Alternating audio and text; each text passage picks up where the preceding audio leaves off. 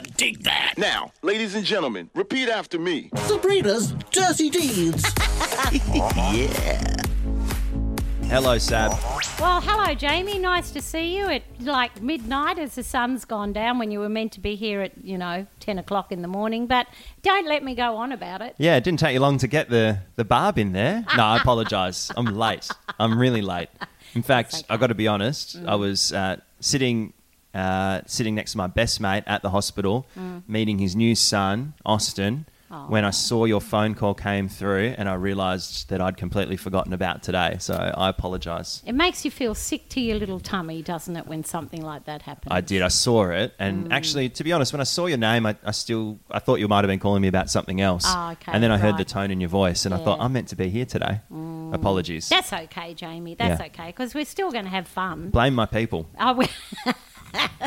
I'll get my peeps to talk to your peeps Yeah. next week. No, it was definitely my peeps' fault. Make sure it's nailed. That electronic diary of mine, not doing what it needed to do. No, it's all my fault. I apologise. Got here in record time, though. Yes? Yep. Flew through the red lights, did we? Yeah, ran through four No, of you them, spoke just it. checked there were no cameras, sped in all the bits I shouldn't have. No, I was very safe on the way here. Kept to the speed limit. Good. Yep, Yeah. didn't run any red lights or stop signs. It was a joke. Don't get offended. Yeah, it's not worth losing your licence for, people. No. To be fair, the little Ford Focus doesn't go that quick anyway. So it's not built for looks or speed. It's built for economy. But I'm here, and it's good to see you on a warm day. I know. And good to be here along with our mates Desatco Mulch along with us today. Yes. And for the next few weeks as Yep. well, from the farm to you, Desatco Mulch. And you can check them out online as well, desatco.com. And we were trying to think of a tagline for them. So I was explaining to you that, when you go down the beach without a pair of thongs on a 40-degree day, No you good. burn all your feet You do. and makes beach going unpleasant. It does. So putting mulch on your garden, like a beautiful lupin mulch, equivalent, putting a pair of thongs on your feet. Is that true, is it? Yep, that's same for plants, but you Okay. can't put thongs on a pair of plants. Right. Pair Okay. of thongs on a pack of plants. So it could be Desatco Mulch. It's like thongs for your feet, for your plants. Yes! Something like that. Something like that. Yeah. Thongs for your plants. Marketing genius over here. I think we'll make a fortune. So much to offer. We'll give them that one for free, I reckon. All right then. Yeah, Okay. and then we'll see if they like it in a couple of weeks. If Yeah, they give us a call and they go, absolutely. can you not mention that thongs thing again? That was horrible.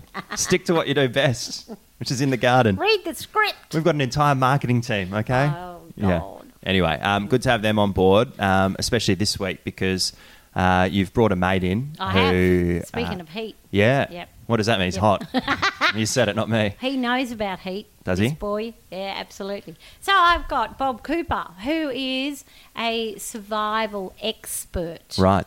As in going out to places that may look really lovely and hospitable until shit happens, and then it becomes a little bit inhospitable. Right. And you need to know what to do. So Bob Cooper here, commonly known as Vlad, because he does has lots of secrets to keep you alive. Intimidating. Yep. So if I was, told that I was going to die in the next day or two, I'd have Bob by my side and he'd go, I'll keep you alive for a week. But more than that, he'd actually keep me highly entertained. Okay. That's two from two. He's going to keep you alive and you're going to have a laugh about it on the way. As you die. Not a bad intro, Bob. G'day. Thank you very much, Sabrina. Good afternoon. Are you as funny as Sabrina thinks you are? I think I am. So I've got you two laughing already. Exactly. I'm just laughing because I'm scared. I feel like if I don't laugh, you might finish me off. Justification for being late. is what we're saying. Yeah, the keeping up a sense of humour and not playing the blame game and not feeling sorry for yourself is an important part of everyday survival life. The mental aspect of it, but it's a highly feasible, something you have to keep up and be aware of when you're in the emotional state of being lost or stranded in the outback of Australia or the outback of anywhere around the world. That's interesting. Is that mental side more than half the battle when it comes to surviving a situation? I think it's more than half because you can go on about you've got 3 days without water, 3 weeks without food, but how long have you got without the will to live?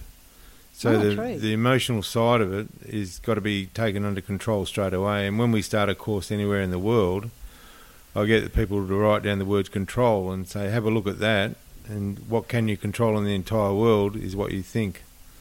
And there's a left and right side to your brain. One side's emotional, the other side's rational. And that's the trouble. When we get in those situations, fear kicks in, which it should do. Fear is one of our 5 basic emotions, and you should welcome it. What happens when fear kicks in, your rational side of your brain comes up and equals with it, and you know what to do. But if you don't know what to do, then your other fears bank up on top of your natural fear of being concerned about your welfare. Then you're worried about whatever you're worried about. And that can be your car breaks down somewhere in the outback, and you're worried about the fear of death, the fear of being alone, the fear of the night, the fear of being hungry, the fear of embarrassment with guys is really, really high. Then you make a decision based on those fears, and that's the emotional side of your mind, and that doesn't make any sense when someone's outside the box looking in. And the fear of being lost is massive in people. That can just override any common sense at all. And then you start running. You don't know where you're going, but you're running there. So the first thing you've got to control, and the only thing you can control in the entire world, is what you think. So you sit down and stop for a moment, and then I call it study the situation. And people used to have study rooms which was quiet and nicely lit, and you relax inside of it with a cup of coffee and write down what really is concerning you and how you're going to deal with each one of those. And before you worry about any of those other fears, fear of snakes, spiders, dark, all sorts of stuff, which are, by the way, learnt behaviours that they're not natural. The only 2 fears you're born with is the fear of falling from height and the fear of loud noises. If something growls at you or there's an eruption, you'll naturally go into fight or flight mode. The rest of the stuff is learnt behaviour, so you've got to control that, and you can control it with knowledge. It's a very, very old saying, but it's very, very true that knowledge dispels fear. So that's the first lesson, and part of that is don't take it so seriously. Everyone gets into the blame game these days. I'm entitled to go down the track, and the boggy riverbed stopped me. Blame the tyres, blame the car, blame themselves perhaps, or blame the national parks for not saying there's a boggy section on that road. And then you sit down with them, with yourself, and go, that's their fault, instead of thinking rationally about it and say, well, the water I've got, how am I going to keep warm tonight? How am I going to eat the food I've got, ration it, or I haven't got any at all? How can I signal to help myself get out of here, and prioritise those priorities, which are water, warmth, shelter, signals and food, and get on with staying alive and not playing the psychological downward spiral of feeling sorry for yourself. It's funny. Sounds simple, doesn't it? I know, when you put it like that, I reckon I'd go okay. There's probably some lessons there for when you're outside of a sticky situation, just in your general day-to-day as well. But, that's interesting. Before you even consider the elements, you got a battle going on in your own head before it all begins. Yeah, you're quite right. You can apply the same rules to a boardroom or your family, and don't get emotional about this discussion we're about to have about a problem. No emotion. Let's be rational about it. And so how are we going to fix the problem, not the blame? The blame's easily fixed sometimes, and you can go, right, it's my fault, I'm bogged here. And if you're bogged, you let the tyre pressure down. That's the knowledge to let the tyre pressure down to the right pressure and walk out. And in off-road driving, there's 2 pressures that are critical. One is tyre pressure, the other one's blood pressure. Don't get excited by the fact that you're in this situation, stranded not forever, stranded for a short time. So just on that, because a lot of the fear-based is, of course, we're used to having a drink of water whenever we want it. If you're a little bit peckish, you go to your fridge and pop something out. So there's a lot of information now about bush tucker and being able to go out and just pluck whatever you want. So I just want to talk to you about that in terms of people that go out with a very small amount of knowledge that there's a lot of stuff out there in the bush that's edible, but there's also a lot of stuff out there that is actually poisonous. So what are some of the characteristics of a plant that you could look at and say, how do we know if these plants might be poisonous? That's one of the first topics we talk about when we get onto edible medicinal plants and useful plants, things we can use for tools as well as foraging and hunting and making traps and things like that from. But to look at a plant, we've come up with this plant universal poison indicators. So anywhere in the world, and it doesn't matter whether you're bogged in South Australia, bogged in South Africa, bogged in South America, the principles are all the same. You still go through dehydration, etc. So we've come up with 9 of them that I've put down, and we teach people those. And the first one is anything with red seeds, don't eat it, don't go near it, don't touch it. And there are exceptions to each one of these rules, but there's a plant called Abrus prickataurus up in the northwest, which has got red seeds, and one of those red seeds is twice as poisonous as ricin. Yeah, which right. they used in the Second World War. So that's a good general rule to keep at play. Yeah, red seeds, no go. Red seeds, not red fruit. Yeah. Like you've got a tomato's red fruit, but white seeds. Strawberries red fruit with black seeds. So it's the seed colour. Then we can go on to opposite leaves. When they grow on a stem, if you look at a wattle tree or a gum tree, there's staggered leaves on the stem. If they mirror one another and come out from the same point on the stem, it's an indication there's some toxic stuff inside the plant. Right. Then we break off a twig of it, and have a look for milky sap. Milky sap contains acetate, and acetate burns. So if you put that in your mouth, you'd burn your mouth, and you don't want to transfer that milky sap onto your fingers and then onto your eyes. And then anything with a palmate leaf shape, which is the marijuana type shape, just think of that as stop, because some of the most poisonous plants in the world have that leaf shape. Then we go on to prickly fruit. Now, again, we know exceptions to that, but if it's got prickly fruit, like the castor oilberry bush, which contains ricin, so you don't want that in your soup. Definitely not. Yeah, that's not the entree you're looking for, is it? No. And then pea flowers, it's the Gastrolobium family, I believe, Sabrina. Yep. And anything with a pea flower, and that's what they make 1080 out of in WA, which is toxin for anything that's feral, including humans. Feral to the environment, that is. Yeah, and humans are pretty feral to the environment. Yeah, I met a few of those, yeah. And I think people quite often make the mistake where they see birds eating a berry and then go, the little birdies are eating it. Yeah, Must be good for us too. The birds love those bacon and eggplant seeds and things. And over the multi-thousands of years of evolution, our native animals are immune to 1080, for example, and in other countries as well. And just because you see a parrot eating the fruit in the jungle, you can't eat it in case you're allergic to it, for one. Secondly, it could be toxic and they're immune to it.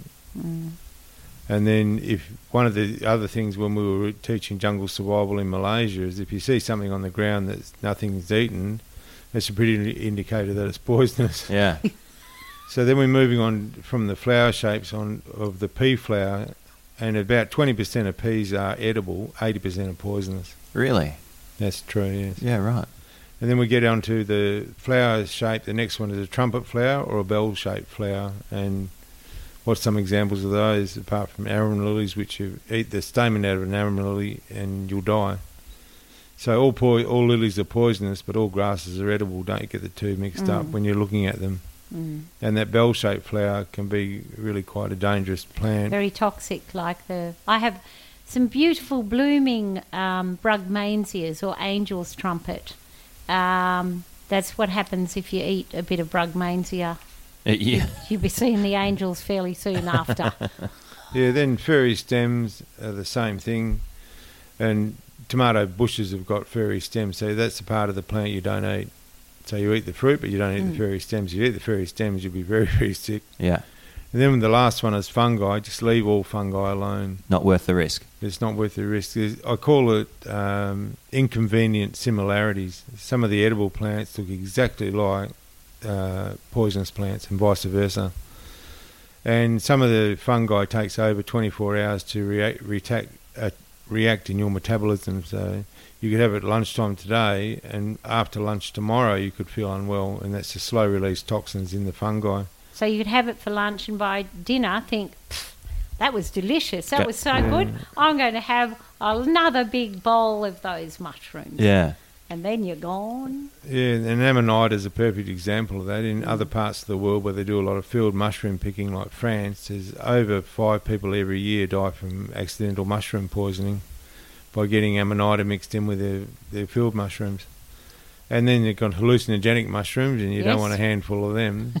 The last thing you need out in a survival situation is an Elvis sighting. It's not going to help with the first thing we talked about staying calm and relaxing. Then once you've looked at it and the plant's okay as far as you haven't got any of those indicators, then you crush the part that you want to use for food and smell it, and you're smelling for pieces of armidoda, which is natural cyanide. And there's quite a few plants in Australia that are full of cyanide. And if you crush it and smell it, then you don't go any further with it, because they're the indication of cyanide, which is not good for you. No. And then if it does smell like something that you would eat, then you can rub it onto a sensitive part of your body that's sacrificial, which is your wrist. And if there's no itching, swelling, red marks, those sorts of things from the sap of whatever you want to use as food, then you rub it onto a more sensitive part of your body, which is the inside of your lip, which is on a corner of your mouth, each time waiting 15 minutes again for a tingling sensation. And once it goes past that, the part that you think you can eat, put it in your mouth, roll it around about the size of a grape, and then spit it out, because your tongue's divided up into sensory sections, and that'll pick up bitter, sweet, drying, etc. And then once it passes all of that, which takes about 45 minutes, then you can swallow a small portion about the size of a grape, and then wait for 4 hours for a reaction in your stomach. And then once you pass that means you can increase the amount of it slowly, and that will prevent accidental poisoning in the bush. So it puts a whole new thing on slow cooking, doesn't it? It does it ever. But it's interesting, there's so many really, really good foods out in the Australian bush, and really good medicine plants as well. We should be studying our backyard before we start looking at all these other exotics from around the world. And I did something one day with a group of people as a guest speaker. I had a piece of paper on the table and said, write down all the edible plants, that you know in the world: apples, oranges, plums, etc. And they got about 35, and then they started to run out of names. And I just come back from the Great Sandy Desert, and in that corner we came back with a plant press with 44 plants in it that were either edible or medicinal. Just out of one corner of Western Australia we had 44 examples of useful plants. But everybody at the table could only think of 35 that they knew of, so we don't even know our own backyard very well. Yeah, well, we don't see it, do we? No. It's just supermarket and home, and that's about it. But that's part of the problem too. I think that's a cultural thing. When the English first came to Australia, the bush was a scary, wild place. It was, you don't go out there, and I think that culture still partially exists. It does, for all sorts of fears, though. Fear of snakes, fear of spiders. The fear of being lost is massive in people. And there's nothing more natural than nature. So we've got to be very careful that we don't educate young people with this idea that don't go into the bush and be careful, be careful, be careful. It's not that scary. Do we do it in school? Do we take kids out to the bush and teach them stuff about our own backyard? Not as much as we should do. Yeah. And that's pretty obvious, because there's the lack of respect for the environment at the moment. So you can break a branch up and shoo a few flies away with you and throw the branch on the ground. That's not the idea of it. The idea is what you give out is what you get back. And respect, along with everything else, comes into this equation, and respect for yourself as well as every living and non-living thing that's in the bush. We should display that, and as I said, what you give out is what you get back, and it certainly works. And the first part of that is to calm down and treat everything kindly. Kindness is not a weakness. So what do you find because you do survival courses, what sort of things do you find that people transition through? What do you think they end up taking away from that? They find out more about themselves than they do about anything else. Along with that word respect again comes into it. When you realise that all these things will give you exactly what you need any time, you can take it from their bush without any complaints from them. You can go up to any tree and take the fruit off it. You can go up to any set of fire lighting sticks and turn them into a fire. And they won't say, no, you can't use this today. Get off. Yeah, or go away, you're not having me. They'll do that, and you can take it all or as much as you need. and there's no objection. So you've got this big bunch of friends out there, I'll call them, that you can lean on any time to give you exactly what you need. Now, there's a difference between what you need and what you want. What you need will fit into a soap container, size container, to walk through the environment and live out there. What you want, if you're stranded... It's a roast dinner at the end of the night and someone in a comfy bed. Yeah, you want a suitcase full of stuff, yep. and then you want someone to carry the suitcase. Yep. That's what you want. So when you're in these survival situations, you get on and deal with the hand that you're dealt with and not worry or be concerned about what you haven't got, but look at what you have got. And the first part of that is back to that word control. So take control of what you're thinking of and then work out what you can do with what you've got. And most people can think their way out of things, but they don't give themselves the rational thoughts quick enough. It usually takes about 2 days before they start to settle down. So, I mean, this is your area of expertise, but when have you felt the most vulnerable in a survival situation? Where were you and what was going on? We're in the Great Sandy Desert working for the museum, flying along in a helicopter and the motor stopped. Oh, yeah, that's fairly stressful. That's one of your jokes, yeah. It creates a bit of adrenaline. And then when we landed with the thud, which the pilot saved our lives by doing a forced landing, but because the battery had blown up, which was part of it, overheated, we didn't have any communication to the outside world. So 2 of us had to walk out of the Great Sandy Desert to a seismic line to get help. And that was a bit daunting, thinking that because the seismic line wasn't marked on the map. So we'd flown over it and we knew it was back behind us east, and it was quite a long one. A seismic line was what they were testing for oil out in the desert, and fortunately they didn't find enough to do any drilling. So the place was left pristine. But on that day, we had just 1 litre of water each for each person on the helicopter, 1 round of sandwiches each on the helicopter. Nobody knew where we were and how long do we wait there. And we had 2 older Aboriginal people with us, which we were concerned about their health and welfare because it was very, very cold at night time. It was about 4 degrees at night and around 38 degrees during the day. So to stay in that environment with these older people. And the other one was, how long do you wait before you make the decision? So we sat in a circle and talked about it. And I really like circles when you're having a discussion because there's no beginning, no end.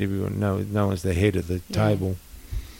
And then myself and Kim Ackerman, the anthropologist that was with us, we walked out to an unknown distance, which ended up being about 12 kilometres out to this seismic line without a map. So we aimed off. Instead of walking straight east, we walked north-east because the seismic line ran north-south, so we knew we'd hit it. But what was daunting was not having a map. The aeronautical map didn't have the seismic line on it, and it was 1:250,000, which is a big map. And because I'd take a survival kit with me everywhere I go, we took things with that we needed in case we got into trouble while we were walking to the seismic line, like the first aid side of it, the ability to light a fire, flagging tape to mark where we were going to bring a four-wheel drive back in to rescue the people in the chopper. And we did it rather well, I thought. We got out to the seismic line and we walked along that for about 3 hours before someone picked us up. So the idea was if you go back to that line, you can follow it and chances are you'll run into someone. Yes, that's right. Yeah. And we're hoping, we believe they were still working it, so that was their best option. And we had the capabilities of doing it, so we knew we could do it, and if that didn't work, we could walk back to the helicopter. Speaking of survival kits, you brought one with you. Yeah, it's one of the survival kits I was just talking about. It's no bigger than... it's a very small box, and it's, about 10 centimetres long and 6 centimetres wide? Yeah, about that. So, but it's... You know what's astonishing about this whole thing, and I'm sure after people have done your survival courses, is they recognise just how much they clutter their life. Not just with stuff, but clutter their head with stuff as well. So when you look at a tiny little kit that actually has everything in here that you need to be able to make shelter or find shelter, collect water and harvest food, it's pretty amazing just how much stuff you don't need. Yeah, and there's several ways to light a fire. That's a big one in there. And to test it, I walked through the Pilbara with just the kit a long time ago now, 200 kilometres to test it.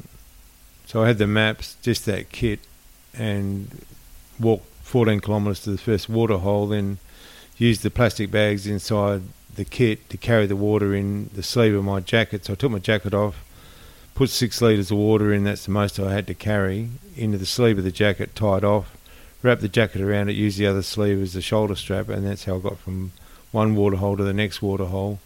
And then when there was a fair distance between water holes, I walked at night time because you only need half as much water to perform the same task as you do during the daytime. People have a fear of the dark, though, particularly outdoors, don't they? Yes. Your eyes open up like an owl after 30 minutes. You get night vision. And most people haven't experienced that. So when we were on the basic survival course, every course has to do a night navigation exercise, and everybody's really happy about that because they've got a luminous compass. You can see where you're going. They do a triangle, but just before they start, they say, oh, by the way, you're not allowed to turn your torch on. So they do several hundred metres through the dwelling up forest at night time without a torch. And some nights it can be overcast. You can still see about 20% what you can during the day. But most people don't go outside and experience the daylight and the moonlight. And some nights when it's moonlight, you have to wear your hat because the moonlight's so bright. Wow. And walking at night time when it's clear, like along a track at night time, is just magnificent. There's no sunburn, there's no flies, there's different sorts of noises, and you only have to carry half as much water to perform the same task. So when you're in limited water, the way to get around in a hot climate is to walk at night time, and walking keeps you warm, but then you have to have a walking plan. So my walking plan was to walk for 40 minutes and rest for 10. So I never walked past 40 minutes without having a 10-minute break. And that means you don't build up lactic acid in your muscles. And then the stuff that you take with you is what I needed for first aid, which is in the kit as well. I just want to know, walking injuries. I don't know where you fit the little 6-pack of beer in that tiny little kit. That's an issue. That's going to be some little mini beers in there. But that's the other survival kit. You can imagine that at the end of the walk. So that's the carrot in front of a donkey. Congratulations, you're still alive kit. Yeah. The celebration kit, we should call it. Can you open that up? What's exactly in there? Can we go through what's inside? It's pretty densely packed. Is it? The first trick to it is, how do you open it up? I've failed already. So, I'll get Bob to explain. Yeah, I think so. So this is your survival kit. This is as you said, you've put this together and you've tested it in the most of extreme fashions. And first of all, there's an instruction sheet, so I can leave it with someone, or give it to somebody. And the back of the instruction sheet is blank paper, so you can write sketches and write notes and things. If you leave your vehicle, which you shouldn't most of the time, you can write a little note for somebody who comes along as a rescue party and say, well, I've gone in this direction, and in that leave a direction of travel arrow on the ground all the time. There's 2 clear plastic bags in here which are 800 mils long, 300 mils wide, and you can put them over any non-toxic tree to get the water out of the tree branch, because the water's stored in the tree root, and you'll get at least a litre of water between those 2 bags every day. If you drain it off every 4 hours, you produce some more water, and you can use them for carrying stuff in, and you can keep them for keeping your clothes dry, you can keep them for keeping leaves dry, storing your food in, and carrying water from point A to point B.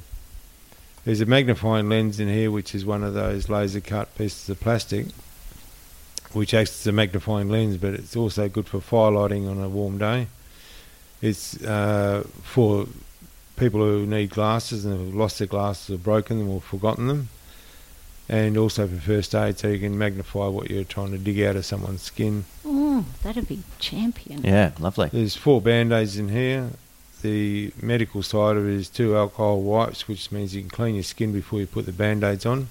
Before you suck them dry? Yep. Because you're waiting for nice that try. No, we've tried that, Sabrina. We've soaked them in water, tried drinking them, it doesn't work. But they are when things get real desperate, yeah. They are good for fire lighting. So if you put a little flame to that, they burst into flames. There's 2 iodine wipes in here, which are basic first aid. 2 cotton pads, which are used for first aid, but also for fire lighting tinder. Because in here we've got a striker, a magnesium flint rod, and you just have to put scrape down the rod, get some red hot sparks of magnesium to fly onto the cotton wool pad, and they'll burst into flames. So you pull the cotton wool pads apart and use those as tinder. We've got a signal mirror in here, which is small, and signal mirror flashes as a way to attract attention to you. And then you need, whatever you attracted the attention of, you need some sort of signal to say that you're in trouble, by waving your arms, or SOS written on the ground, or help written on the ground is better than SOS, because most people know what help means. Mm. Then if we were stranded out tonight, I could offer you a cup of tea tonight when we finish building our little shelter. I like that. Little tea bag in there. And then you say, oh, I only drink coffee, I don't like tea, so I've got a coffee satchel in there to stop you moaning. Whinging. Stop Yes. your whinging. It's just that mental side we're talking about. Just a little comfort of home just to put you at ease. That's exactly it. Now, a lot of people have said they're both diuretic, which they are. It means that you produce more water when you go to the toilet. But water can be a problem. I've been stranded for 2 days in between rising creek sides on a trip up to the Pilbara. So no problem with collecting water then? No, not at all. That was the problem, was the water. So psychologically, you're tapping something that smells and tastes like something you're very familiar with. We've got a scalpel blade in here for things like cutting out splinters. 4 water purification tablets. 1 glucose tablet for a burst of energy. And then after we've had a cup of tea or coffee, remember this is a metal container, so we can actually boil water in it. Mm-hmm. Use it as a cup as well. And I can offer you either a chicken stock cube for tea tonight, and you only need 1/5 of one of those in a litre of water to make it taste like soup. So you can have chicken soup, or we can have beef soup. Yeah. And if you don't like either of those flavours for whatever reason, you can swap them over and make it whatever your favourite soup cube is, or stock cube I should say.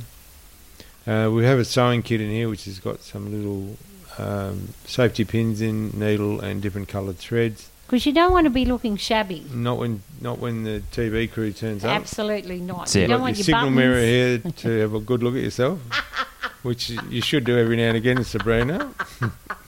I could lend it to you later. Snap. When Bob came in this morning, I had to go get some retic parts, and he said, "Do you want to go in your pajamas?" I went, "This is my Saturday frock." It's a very fine frock. I wonder what they do with old tablecloths now. Here we go. He's on a roll now. He's on a roll. The next item out of the kit is a fishing kit. So there's 15 metres of 7 kilo breaking strain line, 7 hooks, 3 sinkers and a swivel. So you can go fishing at water holes. 3 metres of braided nylon. That's to add to the nightie that you've got on and want to look good. Summer dress. Yeah, Summer frock. a mini torch and battery. And we've got a paper wad in between the battery and the terminal so that it doesn't accidentally get pushed on. Ah. And it's written on the torch to remove the cardboard wad before you can turn it on. That's a nice touch. Yep. There's a pencil so you can do your homework, do sketches and write notes. And all of this when you're sitting down having your cup of tea or coffee and say, what's really important? What do you think we should do first, Jamie? Get some more, put plastic bags over a non-toxic tree, gum tree, wattle tree, something like that. On that subject, the most I've seen out of one clear plastic bag on one tree branch in one day was 900 mils. Wow. So nearly a litre out of one plastic bag. And then if you're going to build a shelter, let's sketch how many pieces of construction that we need, not just go into the bush and bring back a whole pile of dead sticks and they're too short, the wrong shape, wrong. We could design a shelter if we were going to build one out of sticks and then come back with the right amount of sticks and then not waste energy, because when you're in a survival situation, the most amount of energy you've got and the best you're going to feel is right now. Yeah. You'll slowly deteriorate, even though there might be some edible foods around and things like that.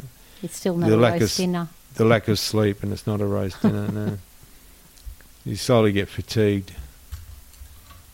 We've got a multi-tool in here which has got a pair of pliers on it, and it's got a pocket knife on it. It's got a nail file on it, Sabrina. Oh, excellent, because I always like to look my best. Well, you got to pass the time too. That's exactly You know. right. The nail file, there's also a pocket knife in this kit, and the nail file will sharpen the knife blade, so you can sharpen sharp blade all the time. This thing's like a magic trick. Just keeps going. Does it have a bottom on it? Yeah, it's like a Doctor Who TARDIS, Yeah. isn't it? Yeah, but wait, there's more. And on the little mini multi-tool, there's also the little things for screwdrivers that fix up your glasses and sunglasses when they fall apart. There's a whistle for signalling, the same whistle that's on your life jacket on a commercial plane. 3 whistle blast means you're in trouble, so we should come and look for you. 1 whistle blast means I'm looking for you. So if you went out for a walk and I was worried about you, just this kit, I can blow the whistle and you can blow yours twice. Means you're okay still, you're out there doing whatever you're doing. If you blow your whistle 3 times, I know you're in distress, and then I blow mine once, then you know that I'm coming towards you. Okay. And it's a very good trick to introduce children to. So when you take them out camping, hang one of those whistles around their neck and say, look, if you get worried about anything, if you're concerned about anything at all, blow the whistle 3 times and Mum or Dad will come to you. You just stop there. We'll blow ours so you know we're on our way, and just keep blowing yours every now and again for three times, and prevent something like that happened the other day when that little girl disappeared for over 24 hours. So we haven't got that problem. And we've also got a metre of very soft stainless steel wire, very malleable for making things, and the most I've used that for is repairing boots. Or perhaps you want to fashion yourself a pair of earrings. You could do that as well. Yeah, because I've had my nails filed, and I've had my cup of tea. The next item out is a mini compass, so you could hang that off your earring. Yeah. So direction finding, we teach how to use the sun and stars and the moon to navigate with, but if it's overcast or you doubt you've lost your memory about how to do this properly, you've got your compass as a backup. And then last of all, but not least of all, is a set of mini cards, so you can play cards. But what I've designed these for is on the face of each card is the survival hint. So ace is all about water, clubs is a play on food, which has got the positive poison indicators on, plus some hints on cooking sort of game. Diamonds is all about signals, and hearts is about how to keep warm. So you can open that up and then you've got 52 hints on how to signal, how to make water, how to purify it, whether you should drink it or sip it. Those sorts of things are on here, so you can actually prioritise those visually. And shuffle them around and go, this is not a bad plan, because when you've got a plan, plans don't usually fail. It's the fail to plan something. You haven't planned to walk out, you really need to plan it before you do it. And it's the fail to plan that often lets everyone down, or lets yourself down. And that goes for everyday life. Have a bit of a plan.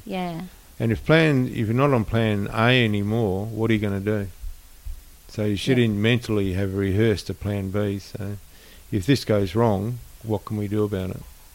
And then take the things with you that you need to make it easier. And what I've discovered is that you can fit all of these things into something mini that'll fit into a large pocket or in your day pack, and take it with you everywhere you go. Well, just put it in your car. I mean, everyone should have something like that in their vehicle. Now, I have to ask the question that so many people have said. When you get Bob, ask him about, can you drink your own urine?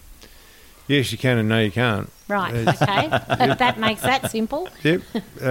If you mix it with water when you are hydrated, that means you're not dehydrated. Yep.